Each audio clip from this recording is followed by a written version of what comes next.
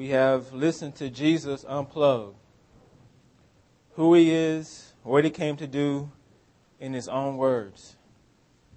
You listen to Him set the record straight about Himself, clearing up misunderstandings. He unplugged about His life. He unplugged about His cross. Both were part of the work the Father gave Him to do. You see, Christ glorified the Father through His life, through His cross. That was through His earthly ministry and through His death. You see, Jesus truly existed on the face of this earth. His life was not some made-up religious propaganda. It wasn't some religious folk tale. Everything the gospel says about Jesus is real history. It happened. It took place. The incarnation happened. The virgin birth happened. The miracles He performed happened. The betrayal by one of His disciples happened. The denial and the scattering of His disciples happened. The trial before the religious Jewish leaders happened. The beating He took by the Roman soldiers happened. The death sentence happened. The carrying of His cross happened. The nails been driven into His hands and feet happened. His death on the cross is real history. And the words spoken by Jesus in the end were actually spoken by Him. What did He say? It is finished. It is finished. And after He said that, he bowed His head and gave up His spirit. Through His life, through His death, He finished the work the Father sent Him to do. We've seen that He fulfilled the righteous requirements of the law. He paid off our sin debt. His death satisfied the wrath of God. He reconciled us to God the Father. And now He offers eternal life to sinful people like us. As we look at John 17:5 this morning, I want you to keep all those things I just said in mind. When I read that verse, I want you to see that verse as if Jesus has already completed His work. I'm going to actually begin in verse 1, but we're going to zero in on verse 5. John 17. Turn my Bible around. Read upside down. Beginning in verse 1.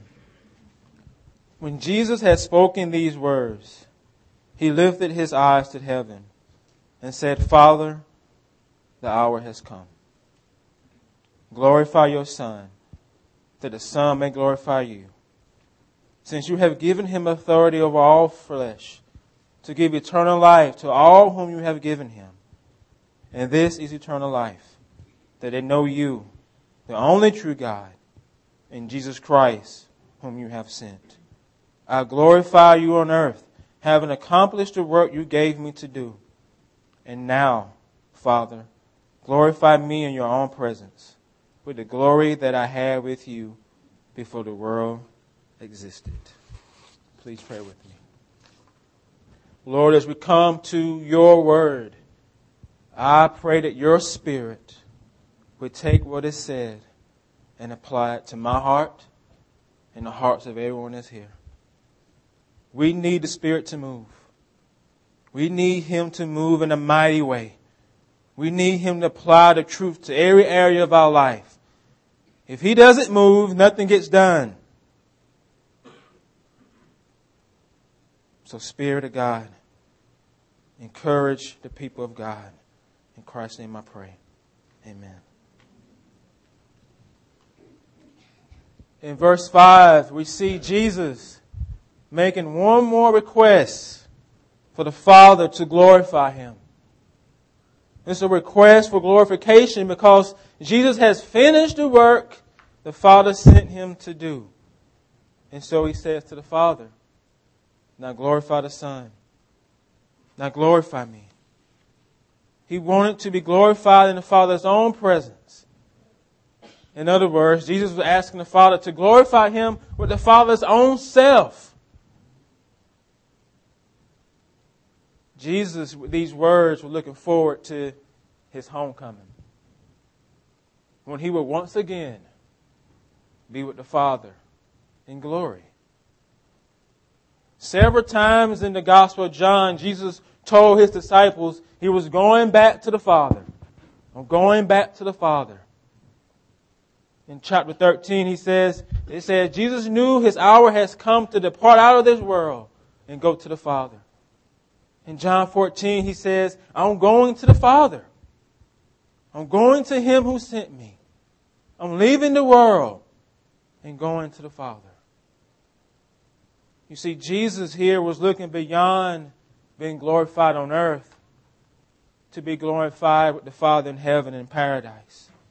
It was his desire to be glorified with God the Father, to be glorified with him with the glory that he had with the Father before the world existed. Eternal glorification. Looking beyond his present moment and his circumstances, to be glorified with the eternal glory that he had before the world was ever created. One Christian said, Jesus' glory with the Father is from everlasting, as well as his existence with the Father. He is from eternity, the brightness of the Father's glory. Christ being glorified includes all the honor, power, and joys of his exalted state. Worthy is the Lamb who was slain to receive what? Power, wealth, wisdom, might, honor, glory, blessings. To him who sits on the throne and to the Lamb be blessings, honor, glory, and might forever and ever. That's Jesus. I hope you see what Jesus is saying with these words. Think about it. To be glorified with the eternal glory that he had before the world existed. If that's true, then you know what that means. Before man created pagan gods, Jesus existed. That's what he's saying. Before there were idols, I am. I am. Before the Greek gods, I am. Before there was ancestry worship, I am. Before there was Confucius, I am. Before there was Buddha, I am. Before any god or any idols that man has ever bowed down to and worshiped, Jesus says, I am. I existed before them and beyond them. In the beginning was the Word. That Word was with God. That Word was God. He was with God in the beginning, and all things that were made through him, and without him was not anything that had been made that was made. In him was life, and that life was the light of men. Light shines in darkness, and the darkness has not overcome it. That's the beginning of John. The darkness of the cross did not overcome Jesus. Did not overcome him. Unlike all the other major figures of all the other world religions, the darkness of death was too weak to overcome Jesus. Death was not powerful enough to hold him in the grave. It was too weak. You see, death did not take Jesus' life. You know that, right? He voluntarily allowed himself to die. We know that he raised from the dead and he would never die again. Death no longer has dominion over him. And in John 2, Jesus told this to the Jews. He said, destroy this temple, and in 3 days, I'm going to rise it up. And you know what? 3 days he did. And I'm telling you, Jesus was a bad man. And I'm using that in a positive if you're confused right now. In a positive way. There was never any doubt in Jesus' mind about his resurrection. It was going to happen. It just didn't happen. He knew it was going to happen. He knew it was going to happen. And with this verse here in John 17, he anticipated the resurrection. And now, Father, glorify me in your own presence with the presence I had with you before the world existed. For that request to happen, he had to resurrect. Jesus knew he had to go through the sufferings of the cross. But he also knew he was going to rise up from that grave on the third day. He knew he was going to ascend into the heavens. Christians, we don't worship and serve and follow a dead Lord and Savior, but one who is alive and well. Do you live your life that way? Is Jesus dead? Do you live as Jesus is dead, or do you live as if he's alive and well? Interceding for you even now in glory. At this moment, he's sitting at the right hand of God the Father Almighty. He is your advocate before the Father. And that should bring comfort to your soul this morning. It should fill you with joy and gratefulness to know that Jesus is mindful of you even now. Does it? Do you rejoice and praise God for the resurrection? You should. Because realize this. If Easter didn't happen, if Easter is just about a bunny and some eggs and new outfits, then we're in big trouble. We're in big trouble. If Jesus did not rise from the grave, then I'm wasting your time. We're all fools. I'm the biggest one because I went to seminary and everything for this stuff. If it didn't happen. Paul says in 1 Corinthians, if Christ has not been raised from the dead, your faith is futile, worthless. Worthless. Like gum on the bottom of your shoe, worthless. If Christ did not rise. And if he didn't, guess what? You're still in your sins. You're still lost. You're still lost. He also says, then those who have fallen asleep in Christ have perished. That means all your relatives who say they know Jesus are dead. If Jesus did not rise from the grave, they are lost forever, all eternity. If the resurrection didn't happen. Perished. Gone. If in Christ we have hope in this life only, we of all people most to be pitied. Wow. If it didn't happen. We're the most.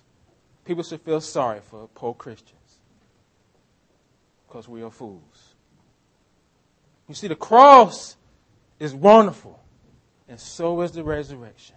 It's just as wonderful. Jesus conquered the grave. Period. The resurrection of Christ happened in history. It's not a myth. It's not a tale. It's an actual historical event. You know, the world, they don't understand that. I mean, the History Channel even tried to do technology last year to show it that it actually happened. They don't believe it. It's impossible, they say. You Christians will believe anything they say. The world demands real proof. Give me the real proof, Alex, that the resurrection happened. Proof. Have you read the Gospels? Eyewitness accounts of folks saw Jesus. Empty tomb. He appeared to more than 500 brothers at one time. He appeared to the disciples. Eyewitnesses accounts of him ascending into heaven. The proof is here. Here. But they don't believe. It's not enough. Because the Bible is just a religious book. It doesn't have history in it. It's just a religious book. I want some other documented source.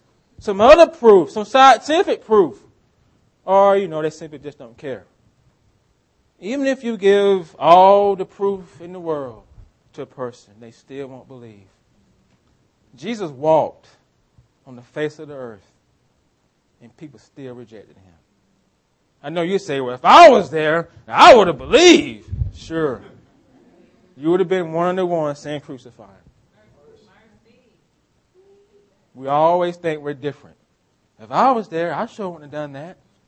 We're all 2020, right? No, you would probably been the one saying crucify him. You see, scientific proof cannot produce in a person what is needed to believe. It can't free a person from sin. The proof the world seeks will never take away their blindness. Never.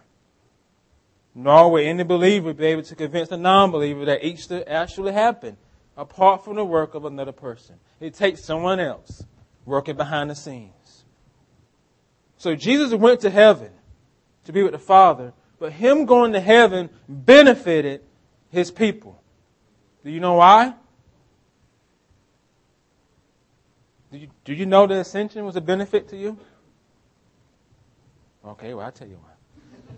John 16:7 says, I tell you the truth. It is to your advantage that I go away. If I do not go away, the Helper will not come. What? The Helper will not come. But if I go, I will send him to you. In the Gospel of Luke, Jesus told his disciples that he's going to send them the promise upon them. The promise that he promised to them was going to come to them. He told them to stay in the city until you are clothed with power on high. And that happened in Acts 1. The power from on high is the Helper, the Holy Spirit. It is the work of the Holy Spirit that turns a pagan into a believer. A non-believer into a believer. If the Spirit ain't knocking, ain't no door going to be open. Ain't nothing going to happen. The Spirit gives life. The flesh is no help at all. Only the Spirit produces faith in the person, which allows that person to accept and to embrace and to believe the gospel in saving faith. Because if the Spirit ain't moving people, you ain't going to believe nothing. You ain't going to embrace anything. You think because I went to seminary that qualifies me? The Spirit has to be working in me. You can intellectually believe stuff, but if the Spirit ain't moving, it's not going to come into your heart without the Spirit moving. The Spirit, Jesus says, will convict the world concerning sin, concerning righteousness, and judgment. That's the Spirit's job. Anytime you're convicted of sin, that's the Spirit. Anytime someone becomes a believer, the Spirit did it. He gives the Spirit to live inside of His people for the purpose of being our helper and our counselor. You benefit from Him going to heaven because the Spirit of God lives in each one of you if you're a believer. Do you live that way? Do you believe that? That the Spirit of God lives in your heart, in each and every one of us. We've seen Jesus unplug about His life, His cross, His resurrection, His ascension. And there are great benefits given to us through the finished work of Christ. Great benefits. But our receiving them, our enjoyment of them, our resting in them, our embracing of them only comes through the effectual power and effectual work of the Spirit. Period. Not you. Not because you're smart enough, not because you know enough. The Spirit. So if you ain't embracing them, if you ain't living in them, then you need to ask the Spirit of God to take your heart there. Because that's the only way it's going to get there. Is the Spirit speaking to you this morning? Is He?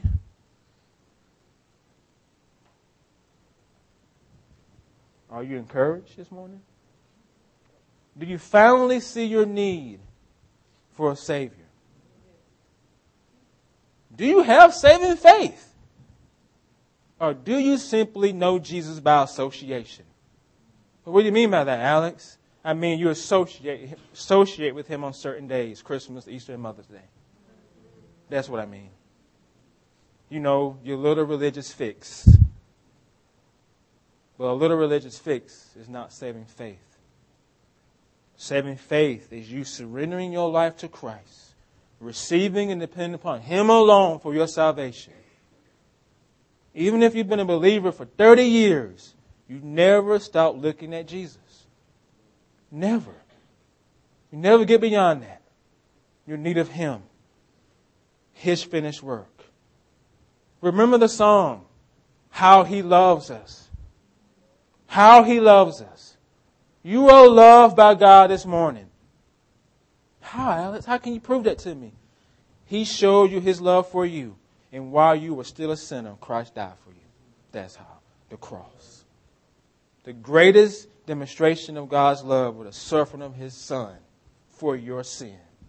If that doesn't convince you, ain't nothing going to convince you. That's it. That's it. We messed up in the garden. And when Adam sinned, death came into the world. Do you realize the Son of God suffered the death for what we brought into the world? He allowed Himself to die to make us right with Him. That's the gospel. That's Christianity. That's saving faith. We all need a Savior. And what I'm telling you, Jesus is that Savior. He makes you right with God. What's offensive about that? He makes you right with God through His death upon the cross. Salvation is available to you this morning. This morning. It's available to you. Do you want it? C.S. Lewis is one of my favorite Christian authors. He says of humans, he says, we are half-hearted creatures.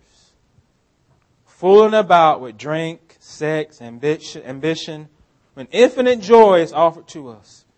Like an ignorant child who wants to go on making mud pies in the slum because we cannot imagine what is meant by a holiday at the sea. We are far too easily pleased. Far too easily pleased. Is that you? Is that your life? And I'm here to tell you, don't settle for knowing Jesus by association. Don't settle for just making mud pies in the slums and being easily pleased with the lesser things of life. I'm telling you, infinite joy is offered to you. A holiday at the sea is offered to you. All through the finished work of Christ. His life, His death, His resurrection, and His ascension. And if you want that, I'll be up here.